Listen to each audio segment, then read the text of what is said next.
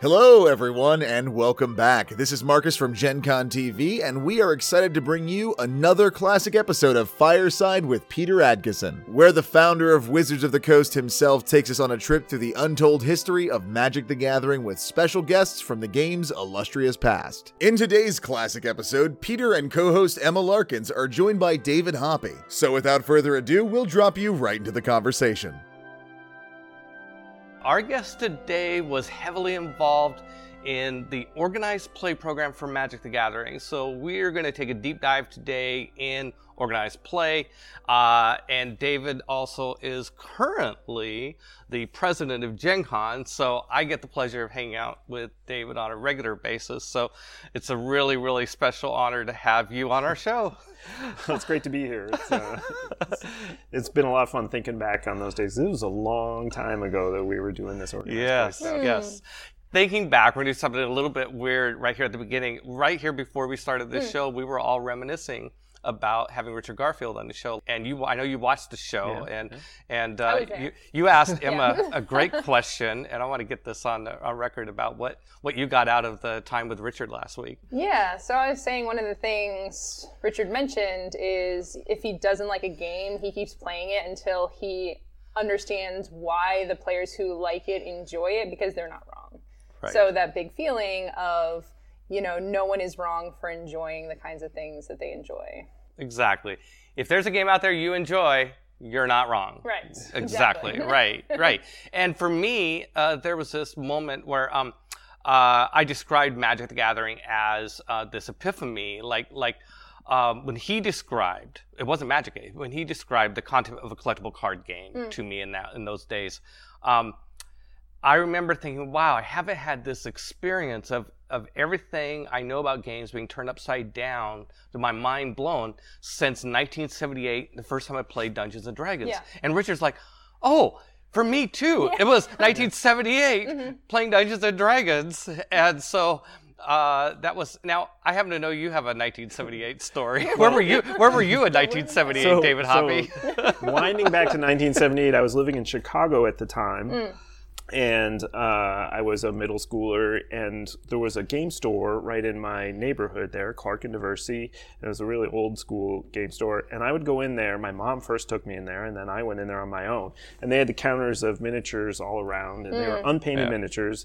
But I was super into those. I was like, wow, wizards, orcs, everything. And I would occasionally scrape together some money to buy some. And my mom even bought me a copy of that original Dungeon, which was the beginner version of D&D. But sadly, I had no friends. I had a friend who was like, I don't want to play that. And so, there was no chance that I was going to ever get to play.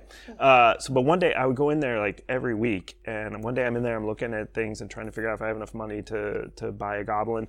And I hear this noise and he smites him down. And there's this back room with a curtain in front of it. And kick to the curb. Yeah. And I say to the guy, I'm like, what's going on behind that curtain? And he's like, you don't want to go behind that curtain. And so my epiphany moment was denied. My 1978 epiphany moment denied. And so that was your, I think this was your moment where you really could have gotten in deep early on. I could have gone in deep. And it's going to take a few years. So, okay, so let's go back to our narrative. So sure. Let's go up to early 90s. Yep. Tell us about David Hoppe after being denied that first moment of geekdom. Who was David Hoppe before you met up with Wizards of the Coast? Well, I'd still been reading a lot of science fiction, fantasy novels, and Tarzan was my big thing. But I went off to school, and then I found myself in Seattle. I was working in real estate, and realized I loved business, but hated real estate. And I didn't know anything about it. So I went back to school at University of Washington, got an MBA at University of Washington. My background and my family's background had always been my parents had been teachers and they were actors. And so I was always, fond of the entertainment industry, performance art, stuff like that. And so I was hoping somehow to bridge the two together, right? My passion for the arts and for the theater and things. And and business, right? Because I thought that there were some cool things there. So graduating from business school, and we had binders back then, because remember this is in the 90s, so pre-internet days. We had binders of job offerings. Oh, wow. Yeah. And there was a listing there from this. And this is about 1995? This would be 95. 1995. Mm-hmm. Okay. 95 so for to sure. put that in context for our Magic audience, that would be the year after Fallen Empires. Right? It was right, as just in the wake of Fallen Empires. Yeah, right, exactly. Right. Yep. Okay. And so there was this listing for, looking for graduates to come work at this company called Wizards of the Coast, and I'm like, Wizards of the Coast, what very strange names down in Renton, and I'm trying to figure out what that's about. But I'm like, I'll check it out because it sounds interesting. So very skeptically, I drive down to Renton for an interview, and I was sitting in the lobby on Powell Street there. And what did the job notice say? I'm kind of curious. I think they were looking for like help writing business plans for Magic the Gathering or something like that. It was right. it was Okay. very it was very obscure. It was like just That's right. how you find your business people. 2 in years these binders. after Magic's been released. Yeah. Let's do a business plan. Got it. I Got just it. like Yeah. business person. That's kind of what it was, please. right? Yeah, I was like, all right, I'm a business guy. In all fairness, we were in kind of short supply of business people at Wizards of the Coast. That became very clear to me. So, this could be harsh. That's okay. But anyway, so I was really dubious of what this was all about. Yeah. So I'm sitting in the lobby there in this sort of makeshift office because you were sort of sprawling into all these little office complexes down there next to Boeing. And all of a sudden these like 4 or 5 guys in suits come walking in. They go up to the receptionist there and say, we're here from the Disney company, the Walt Disney Company, and we're here to meet, I think it was Jim Stanton at the time. And I was like, well, now that's really interesting. Like something is happening here. And that kind of became the basis of, and in fact, a whole lot was happening there, right? It was all just kind of hidden behind the walls at that point. I think we blew them off, but yeah. I think they did. I really, in hindsight, I remember talking to, it was either Jim or somebody else. I said, what was up with Disney being there? And they're like, oh, they wanted to, they had heard about us and they were all excited and they came in and we were like, there's nothing here for either of us. At least at that time. Yeah. So then I met with Rick Ahrens, who I know we've talked about before, and he said, hey, we need help writing business plans because we're trying to figure out this thing, and of course we were... So let's just take a moment, because Rick Ahrens is a name Yes. that's going to be very big in this story. Yeah. So I just want to set up a little bit who Rick Ahrens was. Rick Ahrens is, at that time, was really kind of mid-management sort of position at Wizards of the Coast. He wasn't really a gamer, but he was very business-oriented, very sharp business guy. And a sports guy. And a sports guy. And but he ends up playing a key role in this. So anyway, go ahead. That's Rick. So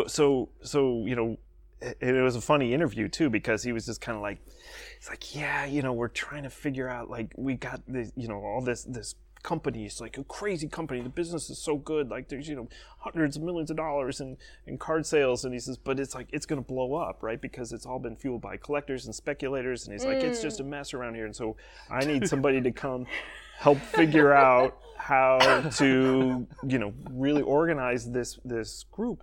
Right. Which what he was really focused on at that point was what we called the events group. Right. So the precursor to what we now call organized play. And I mean, the truth is, one anecdote about that that's been surprising to me is that we couldn't figure out what to call it, so we just kept calling it organized play.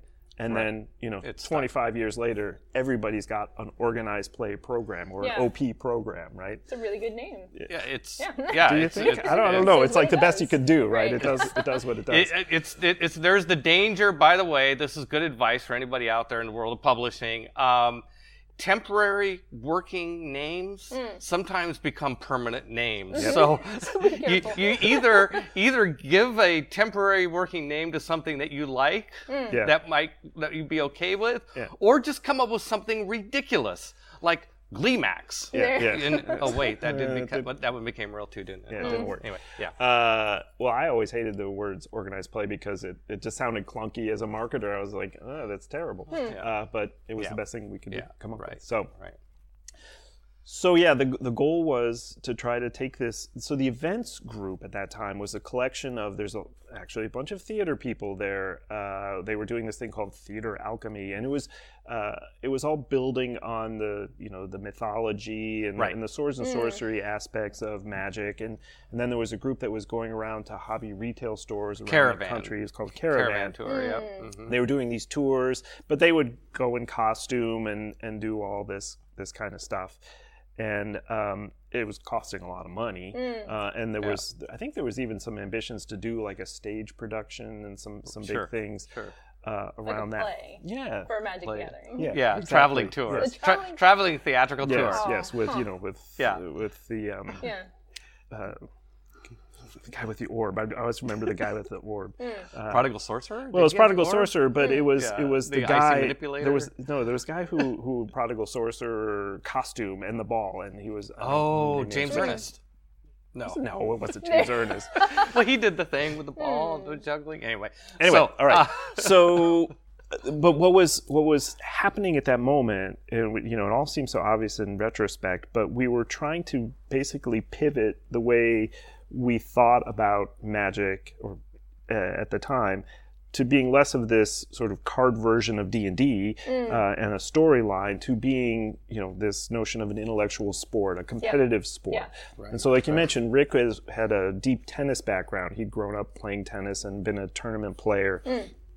And so he was thinking about, okay, this is Magic is a one-on-one competition. It's a little bit of luck, but a whole lot of skill, and it's like the perfect balance of that, which is why it's such a great game.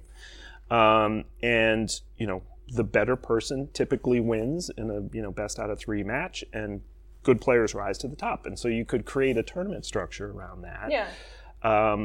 And that was going to be a much more sustainable way to kind of keep Magic alive. Right. So let me set a little bit of context for you and for the audience about what was happening, what you walked into, which I know you know because you've heard it from other people's stuff. So we had, over the first 2 years of Magic's existence, our sales have been skyrocketing, going up and up and up, up and to the right in a great way. But we had figured out that a lot of our sales were to speculators, to people who were buying because the product was undersupplied. They would buy cards, turn around and resell them on the secondary market for a profit.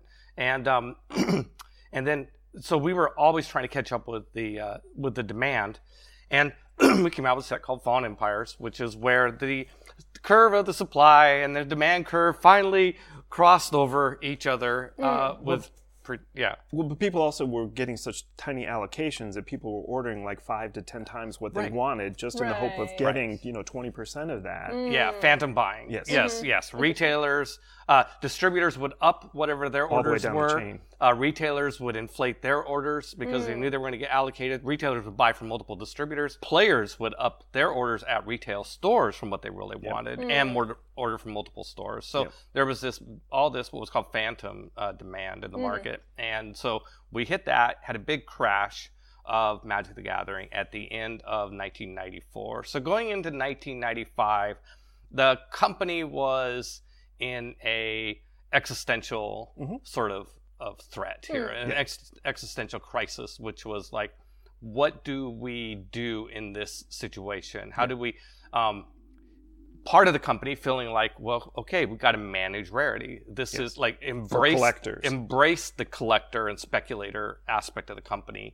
Figure out how to always short the supply of cards and fuel that sort of thing. But a thought line emerged, which was the idea of repositioning the brand, going through a marketing sort of exercise of repositioning what Magic the Gathering stood for, to change it from being sort of the prior way, sort of embracing the fantasy roots and casual play and the theatrics and the costuming and also the speculation that comes with that in the secondary market stuff, and moving towards the game being all about competition. And that was kind of what you're walking into, right? And that was what we were trying to build. And I think over the long haul, when we look back, I think that the uneasy balance between those two is sort of just kind of worked itself out, and it goes both ways, where you've got, you know, high level professional play, and you've got a whole bunch of storyline that continues on now today. But, you know, back in the day, like you said, it was a white hot issue, right? And the camps were highly divided. And I came in with some other folks. We wound up hiring another MBA friend of mine. And we were in the very much, this is going to be competitive, this is going to be sports-based. And you're talking about Todd Bazakis at this point. Well, Todd came in with me at that point, and he was a finance guy, so we were going to like work out the numbers and grow this thing. But we were starting with really nothing. There had been a world championship at Gen Con in '94. Actually, there even had been one in 1993 that we just threw together on the spot and called it a world championship. But both of these cases, they were just tournament. They were an open tournament. Anybody could show up. Anybody could play. There was no qualification process. You know, just show up, play your deck. And in '93, there were no deck construction rules. Somebody could theoretically have come up with a one-turn kill deck, but the deck technology wasn't that way. I think it was a Plague Rat deck that won the '93 World Championship. Just swamps and Plague Rats. So we had to figure out how to build this structure, right? And I think the really compelling idea that some combination of Rick and Scaff came up with was that we need to create this the Pro Tour, right? We need to turn these guys who play Magic into intellectual athletes, right? These are guys who are the best at what they do, and they have star power. They have aspirational power, because when you think about, you know, well, at this time, kids who were playing basketball, like they were like, I want to be like Mike. I want to be like Michael Jordan. And that really fueled the desire to continue to play and go out and practice. And for us as a business, you know, people wanting to play and practice and be in tournaments and stuff like that was good for the business. It would get people on this cycle of playing cards. And then the cards would be valued not just for their pure collectible value, but for their tournament value. And so then the job of R&D became sort of managing the power curves and all the really smart analytics that evolved over time to make sure that the cards were right for high level tournament play as well as casual play. Oh, sorry. Go ahead. You kind of glossed over something there. The best of three format, did that come from tennis then? Because that's been such a staple of like playing. No, I think actually, if I recall right, somebody in the chat will correct me if I'm wrong. I'm pretty sure that was the way you played a match right from the beginning. I think in original Magic, nothing to do with competition, but just more. When you play a game, it's competition, but that's sort of competition. Okay, we're going to sit down and play a game. I think the average game length too. I think it was best 2 out of 3 was considered a match, and that was in the original rules. And whoever lost the first game would go first in the second. Each game, the second, third game, whoever lost the prior game would go first, and stuff. Yeah. And of course, I know you've talked about in the past the anti-rules were still in effect. I mean, there's a lot of stuff that we'll end up talking about in the course of tournament play, which is a natural extrapolation from Magic being a pretty competitive game right from the beginning. It's a one-on-one duel, like who's going to kick butt on the other one, right? Yeah. So we walk into this situation, I guess, and part of it was like, I also think part of the genius of what we were trying to do at the time was it wasn't just going to be we're going to go spend a whole bunch of money and pay for a whole bunch of tournaments to be run all over the country. It was like, how can we turn this into a little bit of a business unit in and of itself? And we think about it like a business. And so, membership in the DCI, or, the DCI is a classic example, like, because originally it was called Duelists Convocation, and then we changed it to Duelists Convocation International. Right. And then it just got shortened to DCI because, like, it was a good example of this sort of tension between, like, I'm a duelist versus I'm just really good at playing this game. Right. And so we always lean towards that. Convocation. Convocation. Like, let's all gather together. Exactly. So we started out by building the Pro Tour, and the first Pro Tour was, I would argue, was in New York in the winter of '96, and that was a bit more of a convocation, I think, where it was, it was the people just kind of showed up, and we had some invites from good players that we knew about, and they would get these special packages. You are being summoned to New York City to play, kind of thing. Yeah. And a world champion, a first Pro Tour champion evolved out of that. But we felt that he didn't really have the kind of legitimacy of having played his way up through the ranks. And so anyway, to kind of cut to the chase here, I think what we started with was this idea of let's create the high level event. Let's create these pro tours. Right. And then we had to say, okay, how are we going to build a feeder structure that plays into that? And I mean, nothing like that existed. We knew there were tournaments. Yeah, I mean, so let's think about the origin a bit more, like which I think is where you're going. You walk into this company and you're with Todd, you're with Rick Aarons. You had a very short list of allies in the company, Yes, right? Scaff allies, Richard Garfield, and myself. Yeah. So Steve, powerful allies. Steve Connor, Steve Connor. Yeah. But pretty much most of the organization committed to kind of continuing to do things the way we used to. Yeah. So what were those early discussions like? Like what did you guys talk about in the sort of the earliest moments you can remember? So in the earliest moments, I mean, it was awkward, right? Because we were in this building, which had been requisitioned, and it was sort of an outbuilding that had all of this, this, how to say, the theater alchemy kind of stuff, and all of those folks, and they plopped us in desks. And, we would sit there and work on financial models and spreadsheets. And then we'd go into a little back room and we'd sit there and it was, it was those people that you mentioned, right? All of us who are trying to do the new thing. And you could feel like when we come out, they were like, what are they working on? Like, what are they thinking about? And, the reality was we ended up shutting down a lot of those programs, like the theater program and Caravan, stuff like that, because they weren't cost effective in sort of building the energy around organized play in the way that pushing out a tournament environment would be. And so the things we were trying to figure out was like, how do you qualify? How do you make sure that the good players pass through the ranks and can make it to the Pro Tour? And that's when we came upon, and I don't know, I'm pretty sure it was Scaff, like originally, who brought in this notion of creating the ELO ratings and applying that to the DCI. ELO. So ELO is basically the rating system for chess, where every player has their expected win percentage, and I have a win percentage based on my history, and you have a win percentage, and you effectively trade points, right? So the better person is expected to win. So if I beat you, because I have a higher rating, I get a few little points for beating you. But if you beat me, you get a lot of points because you weren't expected to beat me. Yeah. Right. And so it's a tried and true way of calibrating players. And that is pure competition based. It has nothing to do with the number of matches you play with. And from what I understand, they've now changed that, right? So participation is a part of it. Yeah. But then we had to figure out, some of these things that seem really esoteric, but we'd spend a lot of time thinking about, well, how many matches do you have to play in, or how many tournaments do you have to play in before your rating qualifies? And how are we going to track all those individual matches? Right. Because this is pre-internet days too, right? So you'd get a number, and we would have these forms, and players would all be registered for the tournament. They'd get a DCI number, and they'd record all the matches.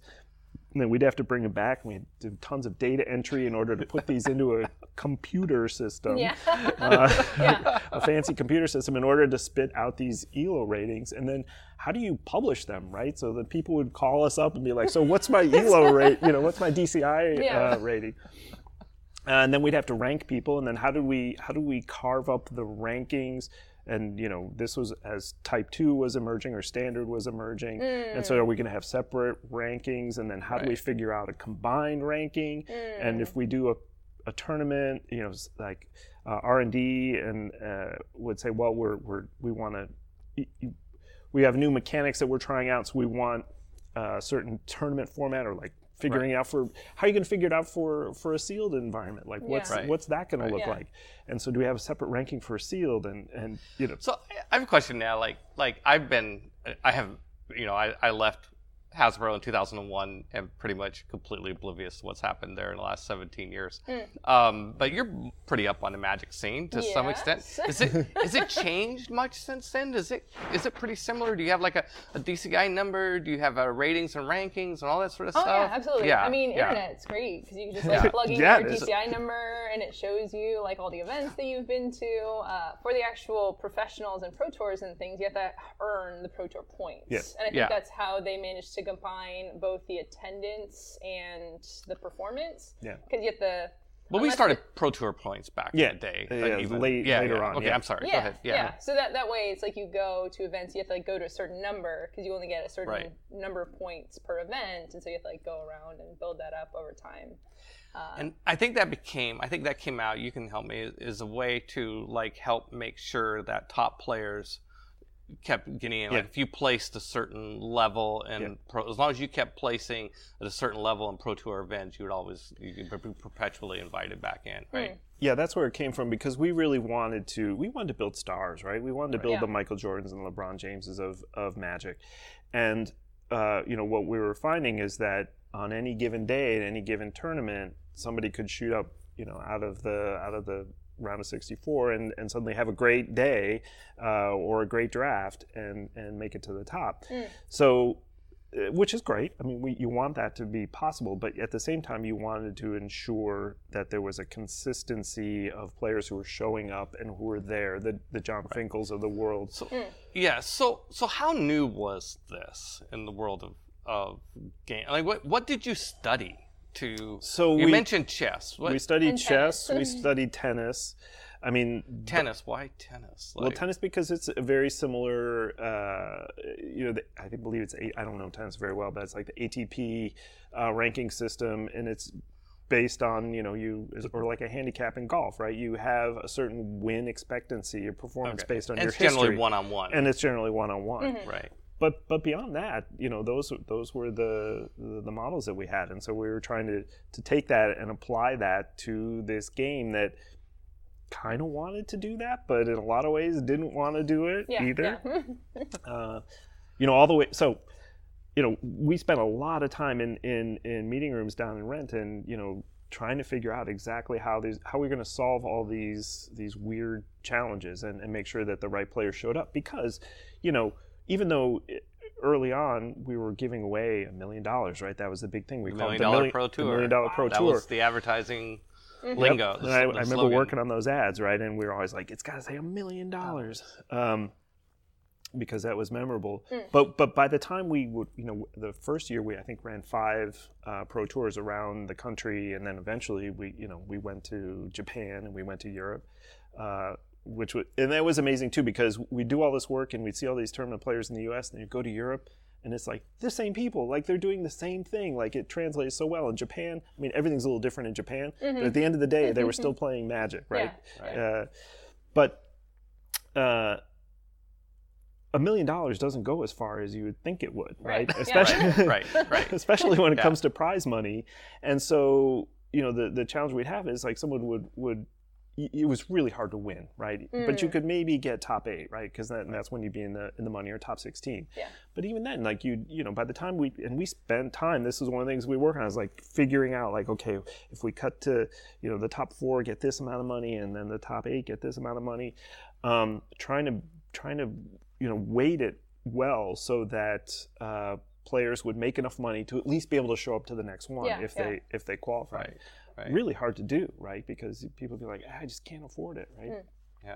So there was a whole bunch of effort that went into that, figuring out exactly how to do it. So I seem to recall that you also did some research into hired some consultants and stuff like that. We had a couple odd people show up from time to time, not just the Disney guys. We had other. But I think that's what made it really work is that we had people who we had people come in from the outside who were like hardcore on the sports side. Like we had ProServe were these guys that they're one of the top 2 sports agencies in the world, and we brought them in to help us figure out some of these structures. They also they were in the very early days of developing sponsorships for big athletic events and for music venues and we recognized that there was potentially an opportunity to make some offsetting money by sponsoring. And in fact, if anybody remembers, MCI, which was a long distance carrier, which probably most people don't remember, trying to explain to my kids like long distance what that actually means. That we'd have it's a telephone thing. Yeah, it's a telephone thing. Yeah, we'd have to have your own like long distance carrier. But MCI was throwing around a lot of money on sponsoring things, and so we actually did get them I remember. to sponsor. $500,000 or something like that. It was a little bit more than that, yeah. And I remember driving around the guy from MCI, and at the time I had an old '67 VW, and he came to that was a project car that I was working at. I had at the office, and so here's this guy coming who's going to drop hundreds of thousands of dollars on us, and suddenly like somebody was sick or something, like we were going to go to lunch, and I'm like, all right, I guess I got to drive. I'm like, hop in, Bob. Like we're going, and we go off to the restaurant for lunch. But we got the deal, so we must have made impression. Anyway, so we had these ProServe guys, and they were really smart, right? So that was really helpful. Yeah. And then there was people who still understood that what Magic really is as well, and so it was like threading that needle between not trying to make it something that it didn't want to be. Like it didn't want to be a sport. I mean, it was still a game. Right. Yeah, I seem to remember. I mean, one of the things, of course, I was mainly interfacing with Richard often, who come into my office to talk about it, and Rick Ahrens, who was the executive. So what we did is I kind of set up the problem organizationally earlier. When we decided to really pull the trigger and go full hog into organized play, we created a new department of the company called Organized Play. Yep. Rick ended up running it. Rick reported directly to me, so it had all the resources that it would need and the management support it would need. And one thing I remember is how thorough the research seemed to be. I mean, it seemed like, I don't know that, I think very few ventures are kicked off with as much research as what you guys. The fact that Rick had, 3 MBAs. Eventually 3, yeah. Yeah, with Mark Weither also working for him, just doing business plans. I mean, it just seemed crazy, but he got you guys, I guess, cheap. So it was at the beginning. At the beginning, yeah. It was, and we worked those things hard. I mean, we did have we had the benefit, I guess, of time. I remember spending many, many days and hours and weeks just kind of pouring through those numbers and making sure that it made sense and testing all of our assumptions around that. But it was still super speculative, right? Yeah, and you guys came up with a great plan. I remember Rick had this deck, a PowerPoint presentation about organized play. Yep. Which I can remember it so well. He'd pace while he was talking about it. It was like it was the gospel, and it was. And he had to go to every office because we had several offices around the world. He did pitches for every department on this is the new vision of the company and all that sort of stuff. It was very exciting to have something. So I have a question. Let's make it if we can see if we can get out of the esoteric for a moment. And what was the first event? Do you remember like an early event that you went to was like, okay, here's going to be, I mean, it's one thing to sit around with your spreadsheets and play Spreadsheet Commander. It's something else to go out on the road and go to a big tournament and go, oh my God, is this really going to work? Yeah. Do you remember any moments like that? Well, yeah, sure. I mean, so I didn't go to New York. I forget why. I had a commitment or something. And it wound up being relatively small. But the first Pro Tour that I then went to was Pro Tour LA, which was the second Pro Tour. So this would have been summer or spring of '96. Spring of '96. Yeah. Okay. So it was held. I remember. I was there too. It was held on the Queen Mary, which is a boat that's docked in Long Beach. So it wasn't really LA, but it was Long Beach.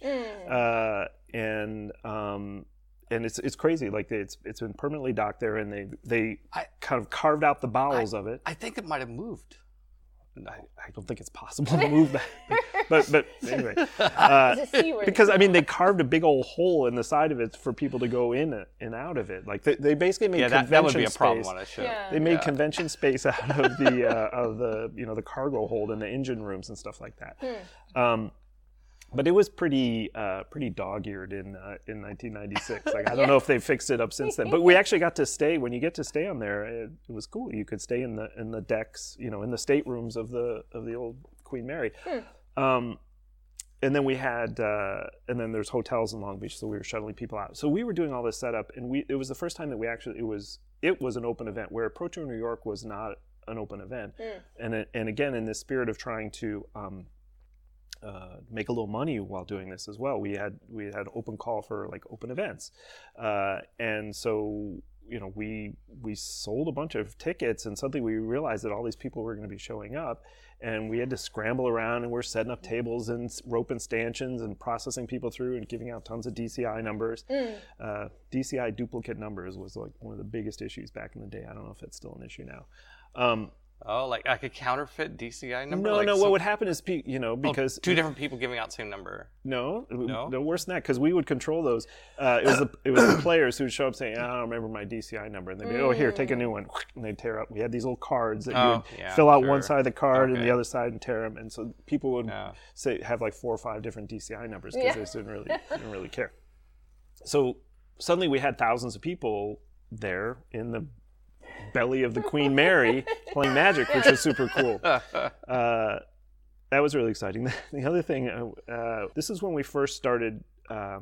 We would close circuit broadcast the finals, so that people who were there and wanted to watch. Right, I remember we had like a stage area. Correct. We had cameras coming down. They actually had a little theater. They had a little theater there in the bowels of the Queen Mary.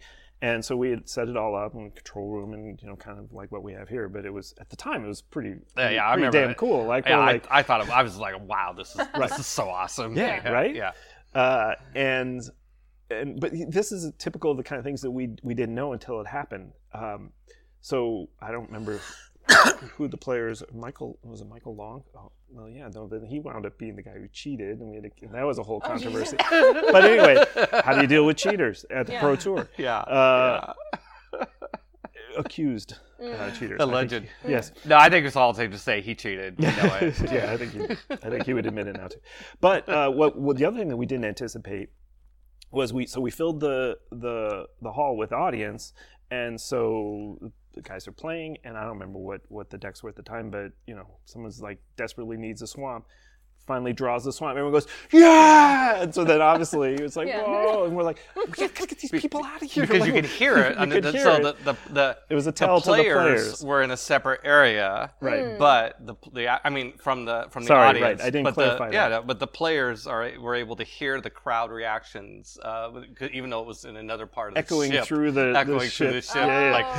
So imagine you're playing against somebody there. Oh my God. Yeah, I wonder how they deal with that now. That same issue has to be. We were smart enough to know that we had to isolate them. Put them in a soundproof.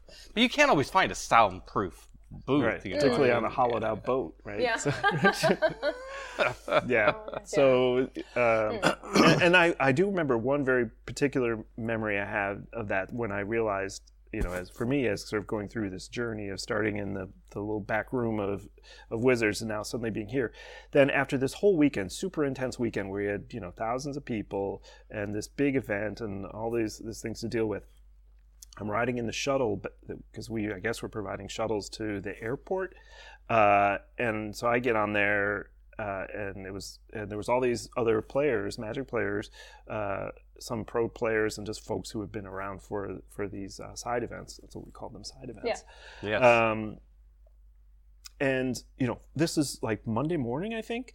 And this long weekend of people playing Magic nonstop, and they're on the bus. Everyone's talking about Magic and talking about their, those conversations, right? Of well, then I was playing so and so and so and so, and I was like, this is just people just can't get enough of this, right? And so that's when we knew we were really onto something there.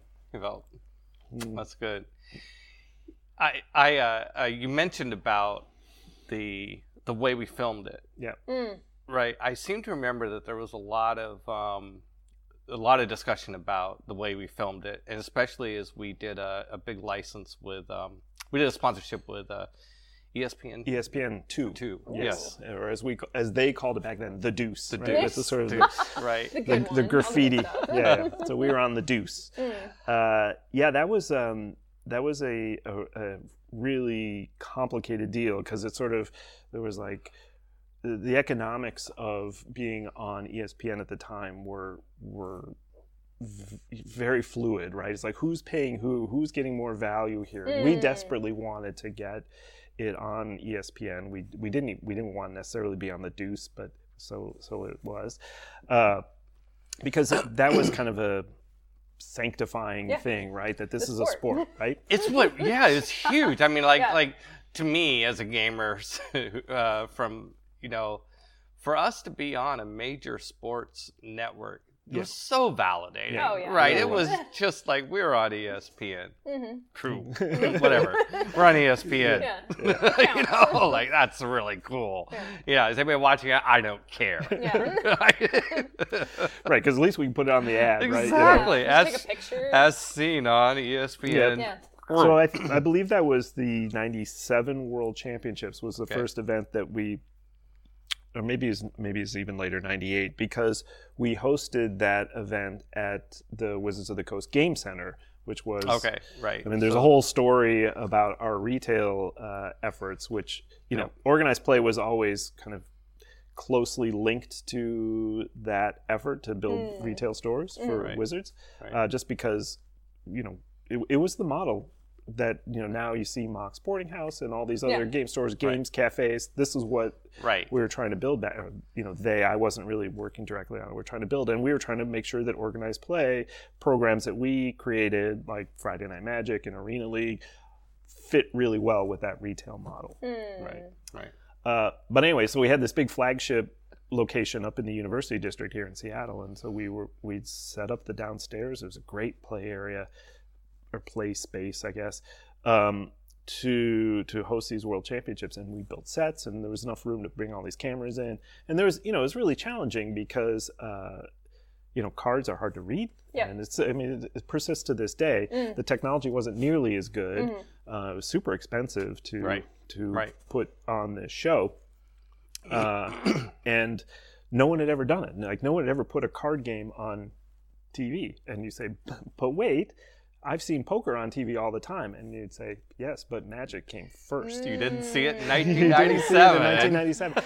And I remember distinctly, like a year or two after we had done that, or maybe it's even 3 years, when poker was really on the rise, right? And it was on TV everywhere. And I tuned into the ESPN World Series of Poker. Series of Poker, and a lot of pro Magic players had gone on to the pro. Poker circuit to make money because they were good at it. They could make more money at it. Yeah. And they were kicking ass on all the people that weren't as good at gamers as the pro Magic. Turns out to be a pretty good way to train for being good at most any other game, right? Yeah, there was a lot of John Finkel was one. I think Mike Long actually went on and played a bunch of poker. But I'm watching on TV, and I was like, holy smokes, like. That's the set that we built for Magic, like right down to the camera angles and the sort of big, the way you position two people. We had pioneered that. So Magic, awesome. The television broadcast of card games originated with Magic the Gathering. That's awesome. Add that to the legacy. Yeah. Add that to the legacy. Awesome.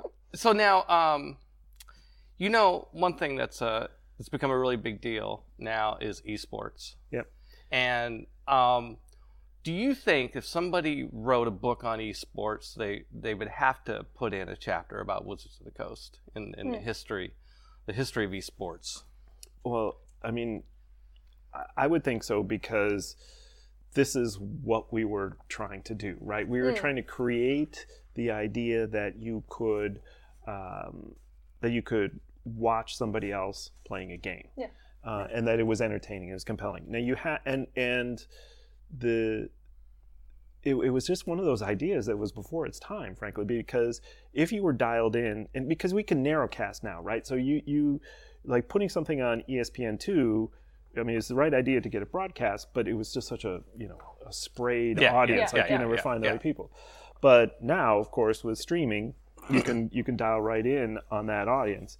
And there was some early technology that was floating around back in the late 90s that was like the beginnings of streaming. And I remember Chris Galvin, who was one of the people who we had on the team, he was a bit of a technologist, and he had come across little streaming technology that could put a little postage stamp sized window on your screen and show you a live stream of something, but it was super laggy and hard, and the size limitations. It was 300 by 500 or something like that. Yeah. You'd never be able to see what was going on, so it didn't work. But he, to his credit, says like, this is what we need to be you had to wait 15 years for it. Yeah. But I'm also thinking about tournament structures. The structures that you researched, that your team researched so thoroughly back in the day, and how that evolved to become the tournament structures for Magic the Gathering. How influential do you think that has been on games that have come since then? I think the basic idea that a game could also be a sport, I think, is really something that grew out of Magic. And almost anybody who has any sort of strength or interest, or is good at games, or at being a competitive gamer, like knows Magic and thinks about it as like the great game that it really is. Right? So, Well, I remember when we were doing this whole thought exercise, which became this corporate initiative to reposition the game in marketing speak to an intellectual sport. That's what we called it. We called Magic as an intellectual sport. That's what we're going to say over and over. It's an intellectual sport. It's an intellectual sport. I don't know how much we use that public facing, but that became in China we did strategy. Yes, a sport for the masses. That's right. Yeah, iSports instead of esports. Right? Well, because they actually had, because it's China, like they had an official governing body for, I think they called it non-athletic sports or something like that. And so it governed chess and bridge. And bridge was another one that was a heavy influence on the development of Magic. Organized play. And so we actually, as part of an initiative to build the Chinese market, we did we had a relationship. We had a guy named Jackson Say who had all these diplomatic connections and business connections, and so we were working with this subgroup of like the Chinese Olympic Committee to create this governing body. It totally became the calling card for how we broke into China. Back in the 90s, which was a lot harder than doing business there now. Like in terms, we had to get the seal of the party that this was okay. We had a certificate that Magic the Gathering was an intellectual sport for the masses, and that opened all the doors. And then it was all about getting that thing. And then we went and we had a big tournament there. And we had to in Beijing. You were there, right? I was there. Oh my God! And we had to wear suits, because we're meeting with the deputy mayor, this guy from the deputy mayor of Beijing. And they have this massive tournament that they're hosting, and then we had to go to a banquet, like a breakfast banquet, and it was like 100 degrees in Beijing that day, and we're wearing our woolly Seattle suits, and you have to sit there, and we're like eating like endless amounts of food and drinking whiskey. At like 11 in the morning. Oh my God. And then go endure a day of Magic tournaments, and I couldn't take off the suit either. I felt so conspicuous walking around, all these people playing Magic in suits. It's not right. So we're getting near the end of the time. I have a couple of questions I want to wrap up with, but before I do that, if there's any story that you wanted to tell that we skipped past or something in this chronology, any vignette that you want to go back to, or I think there was one that I was trying to recall, and now is escaping me right now. I told the story about not going behind the wall. It'll come. Oh well, there is one vignette we were talking about Richard Garfield, I think, which is my favorite Richard Garfield story because. Oh yes, if you can mention Richard, if you can tie Richard Garfield to a story, that goes to the top of the list. Yes, please. So I don't remember exactly when this was, but I was traveling with Richard and Scaff, and we were going down to California. Maybe it was to rekindle that relationship with Disney. And so we used to fly from Seattle like at the crack of dawn. We get on the 6 a.m. flight to Los Angeles because we had families and kids and stuff. So you'd want to get down there, do your meetings, and then get back home the same night. Day trip. Anyway, so we day trip down LA to day LA. trip. But that meant getting, so you'd have to wake up at like 3:30 in the morning and get to the airport, get on the plane. So we get down there, and we have a couple hours before our meeting, and Scaff says, have you guys ever had chicken and waffles? And we're like, no. And this was before chicken and waffles was a thing. Right. Yeah. Right. So Richard, Scaff, and I go to Roscoe's Chicken and Waffles, which is a famous little local chain in LA. But it's like not glamorous. And there are folks back there making the waffles and stuff. So we go and we eat breakfast and stuff, and we have our chicken and waffles. And then Richard gets up, and he goes sort of shambling off to the bathroom, and then we're sitting there, and we get the check and everything. We're like, where's Richard? Like, he's not come back. And so I'm like, I'll go back. I need to use the restroom anyway. So I go back there, and the door handle that turns, and and the light turn on, and I go in there, and there's Richard. He's in the Roscoe's bathroom shaving, like with his shirt off. He's doing the full shave because he hadn't had time to make the plane. So he's got the cream on and everything. I'm like, excuse me. I'll go over here and use the urinal. And then clean himself up, and then off we jump in the car and we go off to meet with Disney. That's funny, Brilliant yeah. moment. Well, it's that's what life was. We go It around. was absolutely like that. All right, so I have a couple questions to kind of wrap things up. So when you reflect back on those years of Wizards of the Coast and involved with the OP program and Magic the Gathering and stuff, which is really a part of gaming history. Yep. What did you take with you from that? Like what, your life now, do you still have that's rooted in that experience?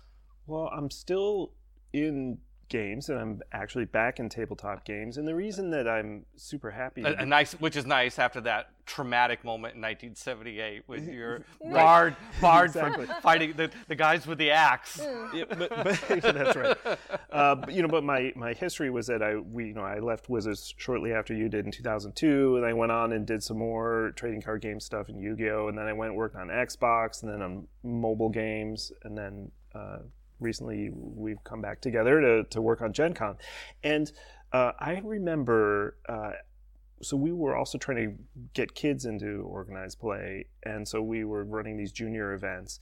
And I remember being at one of those, I think it was a subsequent event on the Queen Mary, where I was standing around the barriers and all these kids were playing, and there was a mom standing next to me, and she said, I can't believe my son, like he's so such an introvert and doesn't have any friends at school and doesn't really talk to people, and I'm looking at him here and he's a completely different kid. And he's like because how everybody is, like when you've got the common language of something like Magic or Yu-Gi-Oh or Pokemon or anything like that, like suddenly you have infinite friends. Right. And that's kind of, when I've gone to other parts of the gaming industry, like that just doesn't exist. Like it doesn't exist in console, really. Now, esports might be changing that. Certainly doesn't exist in mobile. But now coming back to Gen Con, where we're all games, like that is absolutely, everybody is, you go to Gen Con and everybody's speaking the language of games, and everybody's a friend, right? We used to say all you need is a game, a deck, and a friend. Or no, sorry, a deck. Yeah. Wait, I butchered it. You need... A brain, a deck, and a friend. Brain, a deck, and a friend. That wasn't Magic the Gathering marketing. Yeah, that was a slogan for a while. That was on the other side. That was not organized play. We did not come up with that clever concept. But the point is that games is just, it's such a fantastic way to build friendships, and so when if you're playing, you've got thousands of friends. Okay, so the corollary question, and on the other hand, what were you really glad to leave behind at Wizards of the Coast? Boy, the whole weight just fell on your shoulders. You did what? Leave it behind. I did leave it behind. Well, the after Wizards was acquired by Hasbro. The trips to or receiving visitors from Pawtucket. Not not so much fun.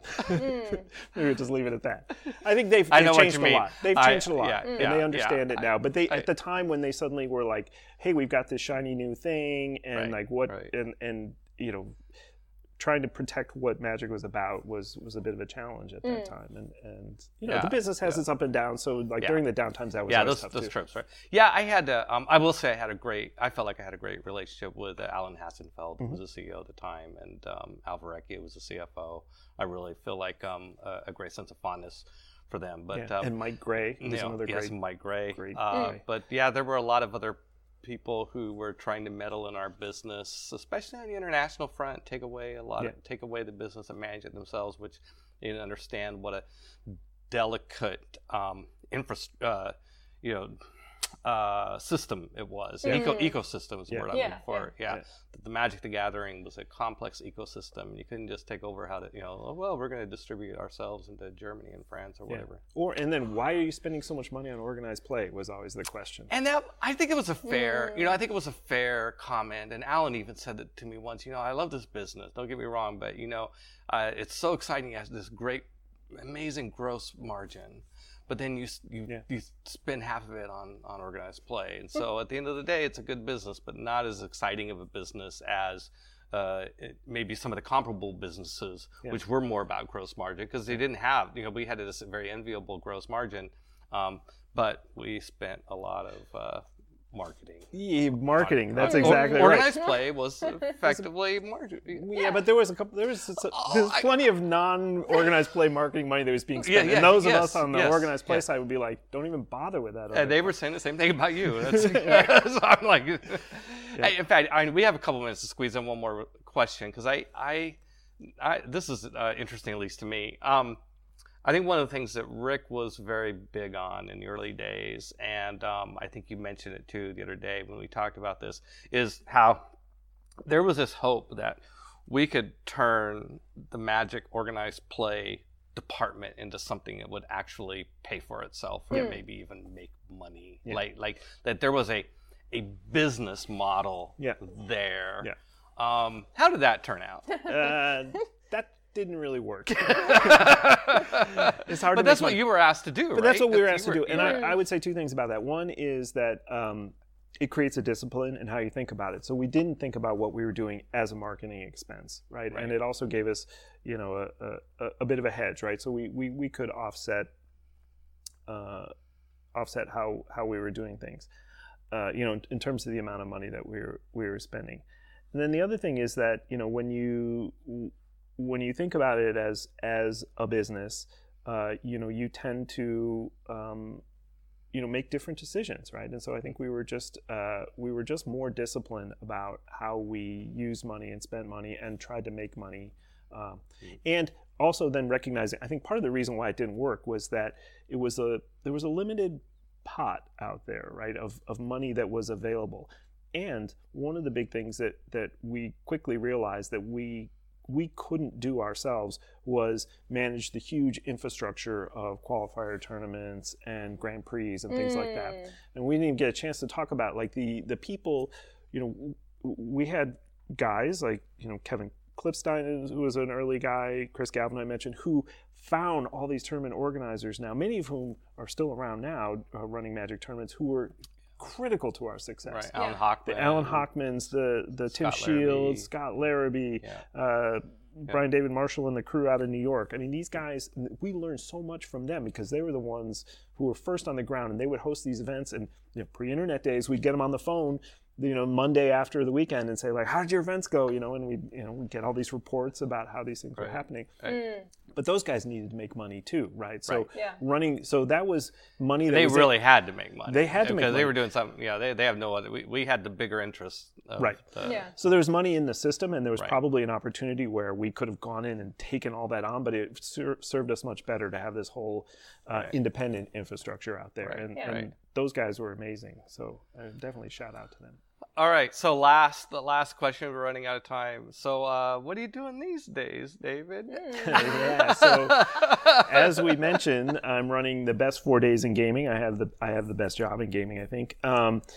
And Gen Con is in its we're going to be going into our 53rd year in 2020.